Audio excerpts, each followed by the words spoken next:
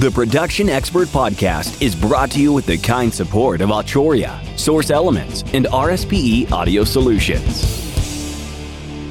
Welcome to the Production Expert Podcast. I'm Julian Rogers, and in this week's edition, I'm joined by Saf El-Mansour and Henrik Bridger from Antares. Welcome both. Good morning. Good morning, and thank you very much for having us. Absolutely.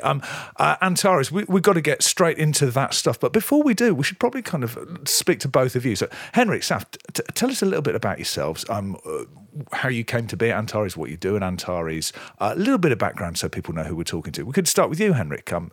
So, why? How did we get here? Working on an album for myself and my significant other. We were working on an album in Pro Tools, and I really didn't know what I was doing, so I decided to go and get Pro Tools certified. So I did that, and probably through somewhere between the 201 or 210 course, I stumbled across the job here at Antares through a friend of mine. They needed a tech support person, and I thought, hey, I want to try this. And that was in 2011, and I have been here ever since. Fantastic. Other background is I'm a bass player. I moved to the US from Sweden in 1992 to go to Berklee College of Music, and I stayed here in the US ever since. Awesome. I'm also a bass player, but if you went to Berklee, then you're clearly a better bass player than me, but we should probably move on from that. Yeah. I mean, Saf, same question. I mean, how do you come to be where you are today? What's a bit of background? Who are you? Yeah, it's a long and tortuous road, but went through, I grew up in between three cultures, so also like Henrik from the other side of the Atlantic, but I grew up, my parents were doing their PhD in London, so I grew up between London, France, and Morocco. So I grew up between three cultures and three languages. Got into, don't have a music background like both of you probably do, but was definitely involved in music since my teenage years. Definitely was a child of the 90s electronic scene. So started DJing and, dabbled in music production and went into the business world, worked with a number of companies in different places and came full circle back to music. So just in 2020, right in the middle of COVID, was able to join Antares Audio Technologies as its second chief marketing officer, and it's absolutely lovely to be able to combine my two passions of music and marketing. Awesome. And work with such a dedicated team. Fantastic. Okay. So, now we've got that out of the way. I mean, Antares. I always use Antares as a really good example of a brand in audio tech who've achieved that ultimate accolade because their product names become the verb that you use to describe the process that it performs in the same way as we have Hoovers, people auto-tune stuff. And it's really unusual, I think, for a product that's kind of actually rather niche, It's kind of like, it's the kind of stuff that most people don't need to worry about. They know that word. They don't know the name of any other plugin, but they know the name of that one. We'll get on to more recent developments as we get further into it. But I'd like to know a little bit more about kind of how Auto-Tune became a thing, was released into the world, a little bit about the history of that product. Because, correct me if I'm wrong, but I see the product and the company as kind of indivisible, certainly at the beginning. It's kind of like they were inextricably linked. I don't know who would be best to answer that, actually. I mean, Henrik, you've been there rather longer, so would that be a good question for you? Possibly, I suppose. Well, the first edition of Auto-Tune came out in 1997. That was the version 1, and it was all, it was manual. You had to use it as an external processor. It wouldn't run in something like Pro Tools, anything like that, because it was far too processor heavy. And the product was created by Dr. Andy Hildebrand. He invented the technology and put it out there at that time. And now we are 25 years later. Yeah. And it's been interesting to see from my own part, just being here for the last 11 years or so, just how much it has changed in those 11 years. And then, of course, there's all the time before I wasn't here. I think we've done some nice, upgrades to the product over the years since I've been here, and obviously before that. So, I mean, you talk about this. This is probably a distinction that would be lost on people who weren't users. I mean, they recognise the idea of auto-tune, and what it does and what it sounds like. Of course, that's when you can hear it, which is a choice. But I mean, you're saying kind of like there's been developments and upgrades. I mean, it already did what it's kind of best known for. But that's kind of missing the point of a product like that, isn't it? Tell us a little bit about the developments. I mean, what's new? What's changed recently with that flagship product? There are more of them. I know that. Yeah, there's different editions, kind of like, small, medium, large, and extra large, if you will.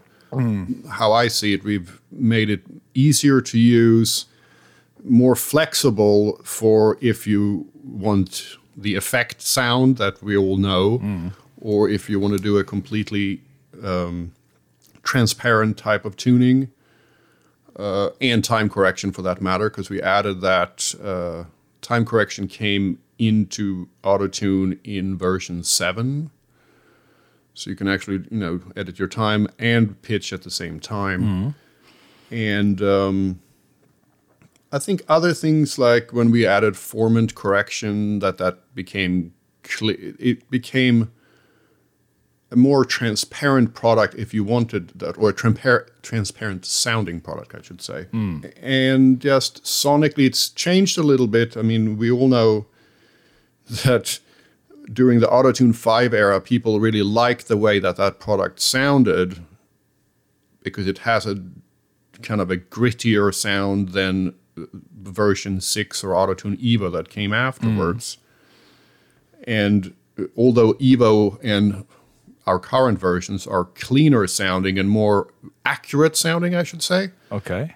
People really love the AutoTune 5 sound because of the flavor it adds with this gritty high-end sound to it. And then when we came out with AutoTune Pro or version 9, we added in the classic algorithm, as we named it the classic mode, and that adds back in the AutoTune 5 algorithm to the product. So now you can switch between the two. I find that really interesting, just because, I mean, I remember back in those days and being really kind of like a little bit struck by, hang on, people are using different tuning products for different sounds, and it was, to my way of thinking, that was kind of a little bit wrong. But it's about what you're trying to achieve with the product, and I totally get that. But I think there's a parallel here with say with classic hardware and stuff it's always I don't know, you look at like a tape machine, for example, and these days people use tape machine for the sound, whereas of course the people who designed those tape machines were trying as hard as they could to design them so they didn't have a sound at all. And in the same way, I'm sure when version 5 AutoTune was coded, that whoever was writing that was trying to do it to be as transparent as possible. But isn't it funny how it goes? You put stuff out in the world and it's not really up to you what people do with it, and there you are. It's funny how the history of music and maybe other domains are full of these little happy accidents, right? I mean, the Roland TR-303 is just another one of those happy accidents, like something that was a complete failure from a commercial standpoint, but became this iconic sound of electronic music and acid, and now it's making a full comeback. Sure, the TB303. Yeah, I mean, I'm sure most of us have seen the advert where you've got. I'm having a mind blank on the name of the Canadian jazz pianist who I'm a great fan of. Oh dear, this is Oscar Peterson. Thank you very much. Yes, who there's like an endorsee type picture of him with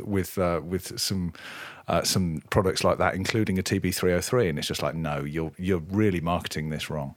Speaking of marketing, actually, Saf, that's a perfect segue, almost like I planned it into.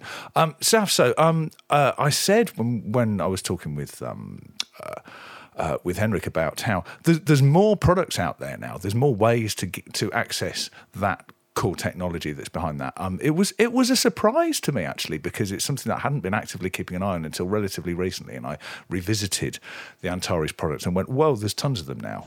And how would you break it down to the reason why there are several different products that as well as other things in some cases offer access to that core technology? Yeah, I mean, we've developed a strong core competency and DNA and voice. So, I mean, as you mentioned, through the happy accident of Auto-Tune and how it was designed and how it ended up being used, and all the versions that Henrik mentioned, we've grown our capabilities in terms of vocal processing and vocal design. And we've been starting to leverage that core technology behind other products within that vocal production chain. And so, Henrik can speak really better than I can about the whole new vocal EQ, which is a really good illustration of how that, innate vocal technology can be used for in other areas of that vocal production, especially the fundamental ones such as EQ. You wouldn't think, the EQ space is so crowded, but at the same time, we were able to innovate even in a space that is, considered, kind of a commodity or crowded space. And we've done the same as well with, harmonizers, and we have, we're completing our full vocal portfolio with products that are specifically designed around vocal design, how the ways you can improve or mangle or add effects or instrumentalize your voice. So really, this has become our core competencies, is where we're putting most of our technology in our communication. Excellent. I mean, when I first became aware of the EQ product, I have to say it was released at NAMM this year. That's correct. And of course, when you're jumping on stories that are coming out and you're working quite real time, and there is the potential to misunderstand what you're reading. And I got that completely wrong, and I'm very glad that I read it through and checked before I put it out on the site, because otherwise, the internet being what it is, somebody would have noticed very quickly. But the way in which the technology from Auto-Tune is built into the EQ, I mean, Henrik, would you be the best person to ask about? Explain what that product is and what it achieves. Sure. So there is the Auto-Tune pitch tracking in the equalizer, which of course uses the Auto-Tune, technology. So it analyzes the pitch and the fundamental and all the harmonics. So you can basically, if you turn one of the bands into to follow the harmonics, whether it's the first, second, third, or up to the ninth. Yeah. So you can then, it follows, and say you want to either enhance or, take away from the specific harmonic that you're equalizing. It basically pitch tracks it in real time, so you will see the frequency change on that band with every note. So you can basically do a dynamic equalizer that's pitch dependent, so it follows the melody or instrument if you send that into it. So you can either take away the harmonic or enhance it if you want to do that, and it just follows. It's kind of like, I don't know. It's just tracks it the whole time, and you can totally see how it.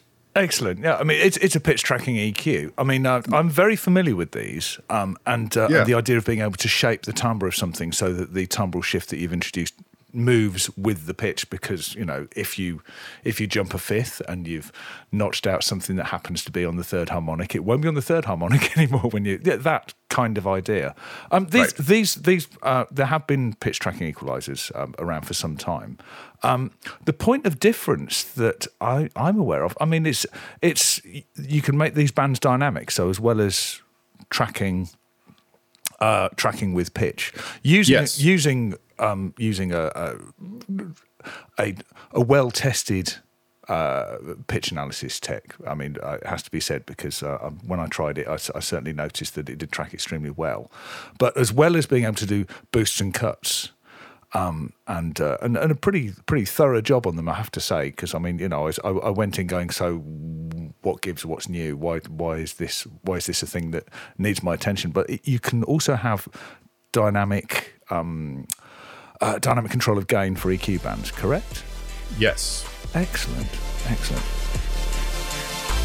Arturia has a wide selection of software effects, including 3 compressors, 3 filters, 3 preamps, and 3 delays you'll actually use. The latest release, 3 delays you'll actually use, includes Delay Tape 201, Delay Memory Brigade, and the unique and experimental Delay Eternity.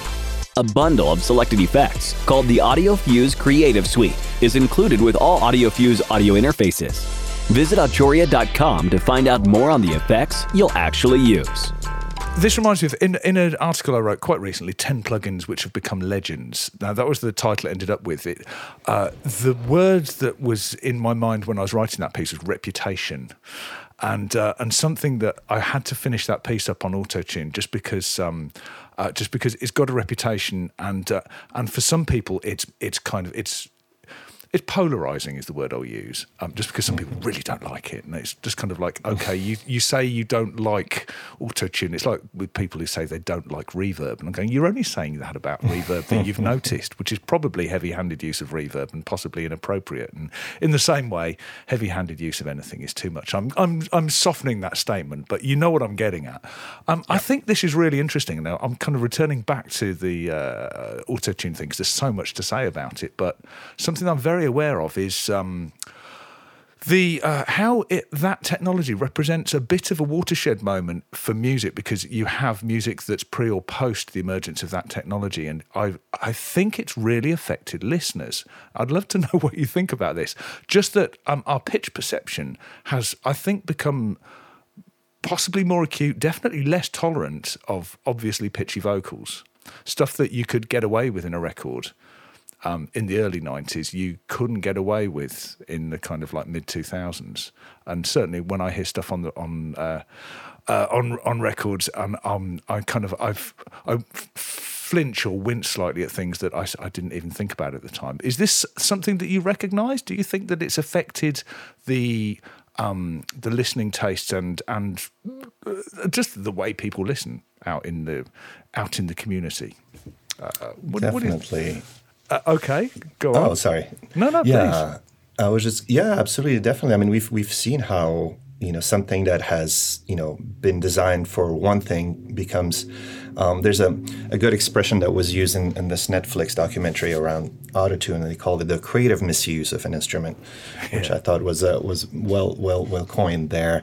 And it's, artists like Cher or T-Pain or others who've decided to go the hard tune way, which is not something our ears were used to. That's why it got so much bad press, and people were used to, the likes of Whitney Houston and Dolly Parton and all these great vocalists, and not knowing that there was probably a little bit of very soft autotune in the background and on the production level.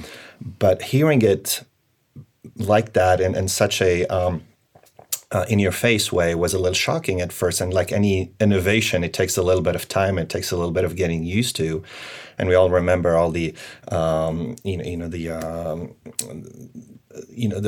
what Jay-Z's album, Death of Autotune, and all the controversy that happened in the early 2000s. But now it has become really the sound of pop. We are so closely associated with the sound of pop. And you'll notice that the latest generation of musicians embrace it.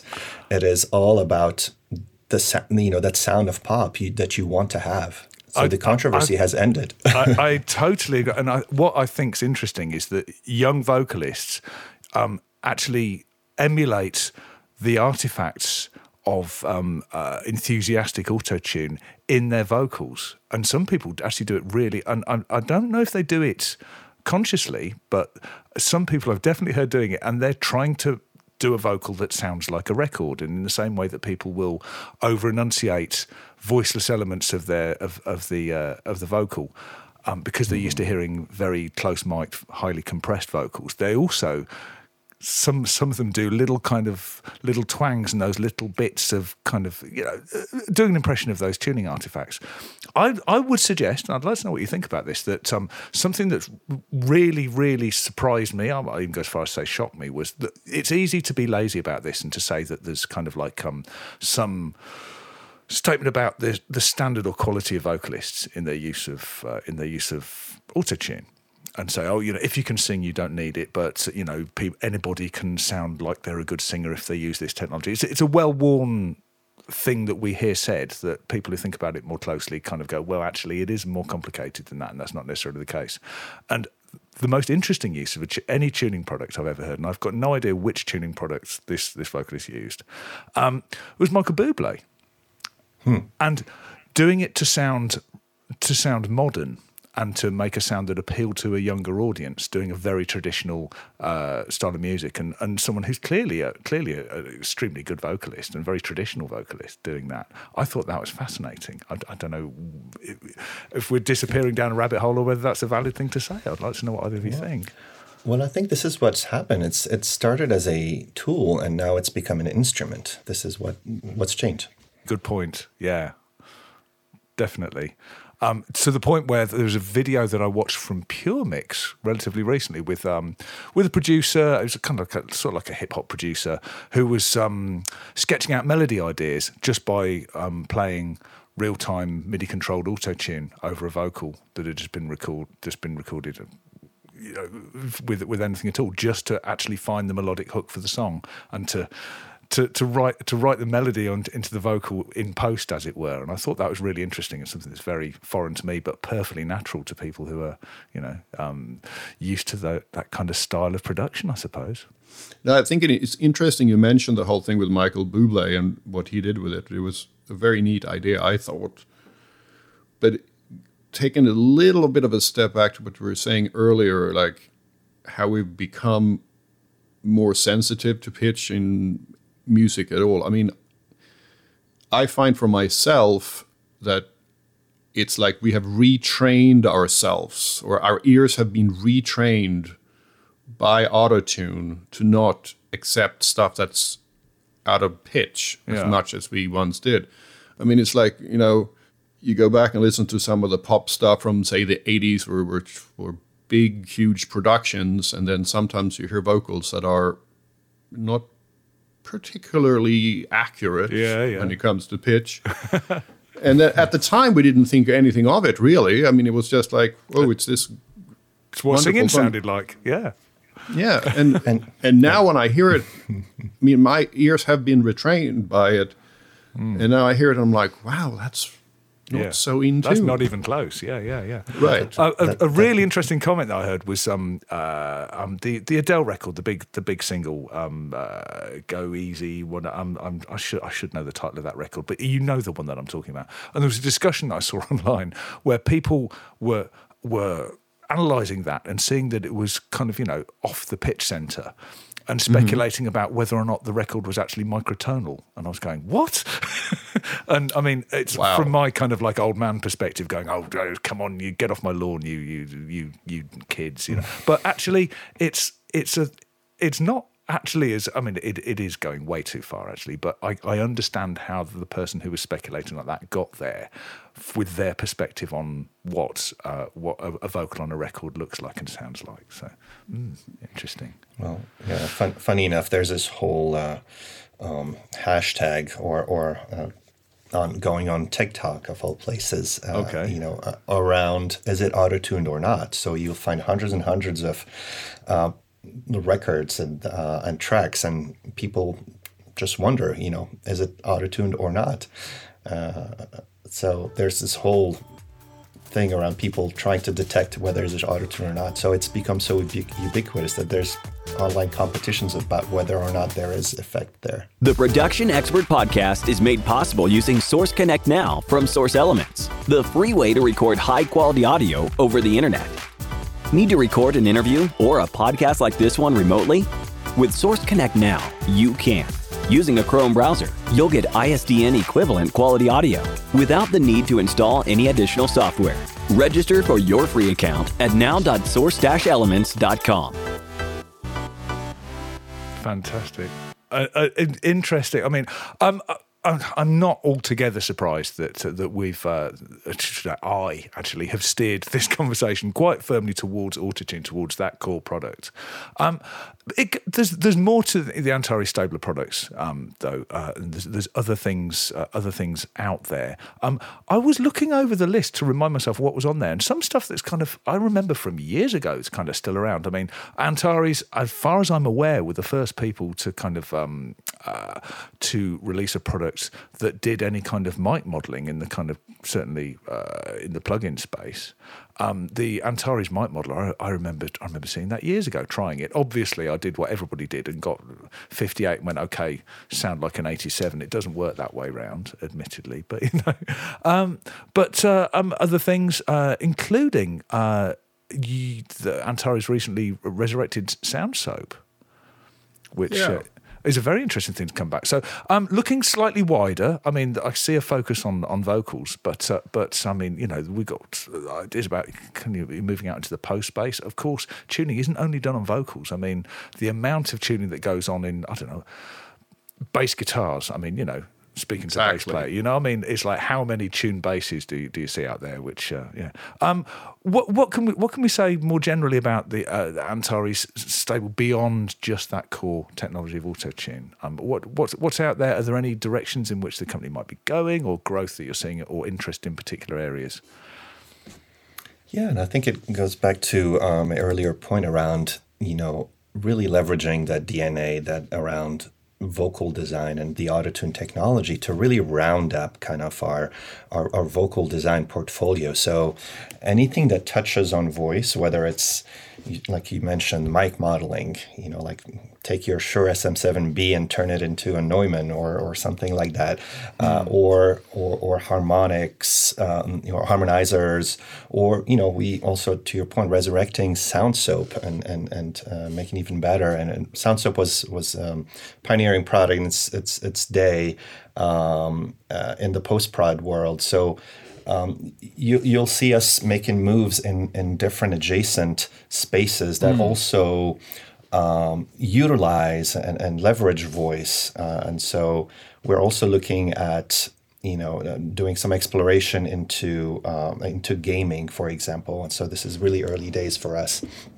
Where a lot of gamers are using audio skins to either gain anonymity, or I want to have that monster voice that I play with, and so we noticed that there are some there's space there for us to exist. But ultimately, when we're talking about the pros and the prosumers and the musicians, we are trying to round up our portfolio. So the Vocal EQ is the example of another product to really round it up, and really continue to leverage our technology to give people the tools to manipulate, instrumentalize voices as best as they can. That's really interesting what you're saying about instrumentalizing, because while transparent processing of vocals, of course, is kind of what most people will want to do most of the time. There's loads more that you can do. And I mean, there's sort of some slightly oddball products like, what's it called? Throat. I mean, that's an interesting product. And it's kind of like, if you understand how a voice is made, you can change characteristics of it and manipulate particular, the effect of changing the physiology of a vocal in the same way as you might by manipulating the formant. Right. This idea about using stuff in the gaming space as well, and presumably there's kind of like there's a latency requirement for that, for people to be able to. You're talking about having a vocal avatar in this case, really, aren't you? Is that the idea? That's absolutely right. That is a very well chosen word. And latency. I mean, as we've seen how the processing power has quadrupled or even more since the early days, and now our phones have almost the same processing power as our laptops. So that latency has just been decreasing. And it enables us to operate, to make our current stable of products a lot more powerful than they ever were. Things like the M1 and M2 microprocessors, we're fully leveraging those as well to really continue to push that processing power and that latency down.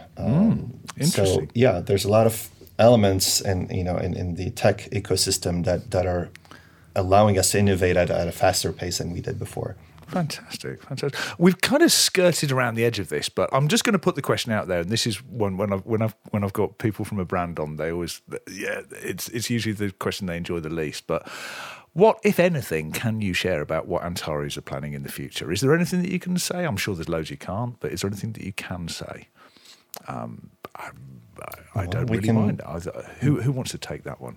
Who's going to avoid that one quickest? I can take it. I mean, I can, without giving away too much. We are, Henrik mentioned earlier our core product, our hero product, which is the original AutoTune, which became AutoTune Pro, and we are about to release the latest version of that, which is version 10, which, without giving away too much, is going to be the most powerful AutoTune Pro yet. It's also been rewritten on a whole new code base with, an improved and much easier graph mode that will allow for much easier precision tuning and editing. And as well as, I can probably tease this one out already, AI2 support. Excellent. So extremely proud of this new release. So keep your eyes peeled. That's very intriguing indeed. I've got to drop in my favourite AutoTune story for myself, which was playing with real-time AutoTune on the UAD platform. And I'd been playing with it, but I managed, because I wasn't monitoring my mic as I was doing the voiceover. I tend to find it a bit distracting to be able to hear myself when I really don't need to, And it was only when I played it back that I realised I recorded an entire voiceover for quite a long video tutorial with some hard-tuned AutoTune printed through console onto the thing. And we want to hear it. It's been consigned to the it was amusing, and it took me a little while to figure out what the hell is going on. But anyway, there we are. This has been really interesting chat. Thank you both very much. I think as time's kind of getting on a little bit, we should move over to Find of the Week. RSPE Audio Solutions design, sell, and install professional audio and video equipment. Their team are available by phone, live chat, or email to receive and process orders. They have everything you need to build or upgrade your home studio to ensure you can continue to work from home. If there is anything they can do to help, reach out or shop online at rspeaudio.com. So, Henrik, what's your Find of the Week? Well, my Find of the Week is not something I've found this week, really, but I've used it a lot in the last week or so. It is a preamp DI box from Noble Amplifiers. They're actually a local Bay Area company, and they make a little DI that's made for... It works primarily on bass, but it works on guitar and other instruments and things like that. And as a bass player of many moons, I've had and owned a lot of bass equipment from, anything from the SWR amps to the Aguilar amps to the Eden amps to the Euphonic Audios. And my other little bass preamps that I own are like the Avalon U5s, the EBS Micro Bass, some of the Raven Lab stuff. Okay. But I can honestly say that this Noble amp DI box is the best piece of bass equipment I've ever plugged my basses into. Oh wow! And it doesn't. I mean, it's really you're not lost in bewildering options here. You've got volume, bass, and treble, and that's your lot by the looks of it. So. And that's it. Yeah, and it sounds so amazing. Just plug it in. You can plug it in and don't even turn up the bass or treble, just as is. Okay. Is this with a particular bass that you use? I mean, are we talking active or passive, or just anything, or modern, vintage? What kind of sound? Absolutely anything. Okay. So my previous career was actually an instrument builder for various guitar companies and bass companies here in the US. So I have, during the time I built basses for myself. So I use those, and those all have active electronics in it. And sometimes I use the active electronics built in, or I bypass them sometimes. And I can honestly say, either way you go, at the moment I'm recording something that's kind of acoustic sounding, so I kind of bypass the electronics. And this little box, I mean, it blows my mind every time I plug it in and record with it. It's wonderful. It looks interesting, and I like this because I've never ever heard of it. But I'm looking at the people who've got testimonials from, and yeah, these are proper people who play with proper artists. So yeah, right, absolutely. Okay, well that sounds really interesting. Excellent. So, Saf, what about you? What's yours? Yeah, I mean, it's less in the production space and more in the music enjoyment. I was down in Oakland over the weekend to watch this Berlin Electronic Act, and looking at the next act the next day was Grace Jones. So I was just surprised, also a little bit sad that I was going to miss that one. But it's, speaking of a vocalist that may not need autotune, actually. I mean, she's just such a fantastic artist, muse, and vocalist, and a force. So that was kind of my little discovery this week, that she is still alive and well and kicking and still performing out there. I think we're kind of seeing more and more people kind of like getting back on the horse, as it were, post all the unpleasantness of the last couple of years. I had also noticed this because not that many people live close to me who are kind of like really active in the business. But Grace's bass player Malcolm lives very close to me, and we are connected on Facebook. And I was seeing pictures of all sorts of gigs which I haven't seen for quite a while. So yeah. Very good to see. Very good indeed. Mine's a dull one because mine very often are. But I took a holiday a week before last, and me being me, I didn't have that much of a holiday. I didn't actually do any work in terms of creating stuff for the blog, but I found myself going through the whole way through the Dolby Atmos music training resources on the Dolby website on my iPad. So while I was kind of, pretending I was just kind of, I'm just goofing about on socials, it's like, actually, I'm being a massive nerd. And it's really, really good. Most of it I knew perfectly well, actually, because I've looked at this stuff before. But even if you think check it out, because it's really nicely set up, very, very easy to dip into and dip out of. And it's so thorough. That's what's nice about it. It just goes through everything. And there was quite a few things along the way that went, I knew this, but I didn't know that. So, yeah, definitely check it out. Dolby Atmos Music Training Resources and Dolby. That's all we've got time for this week. Thank you to my guests, Henrik and Saf. We'll be back next week with another edition of the Production Expert Podcast.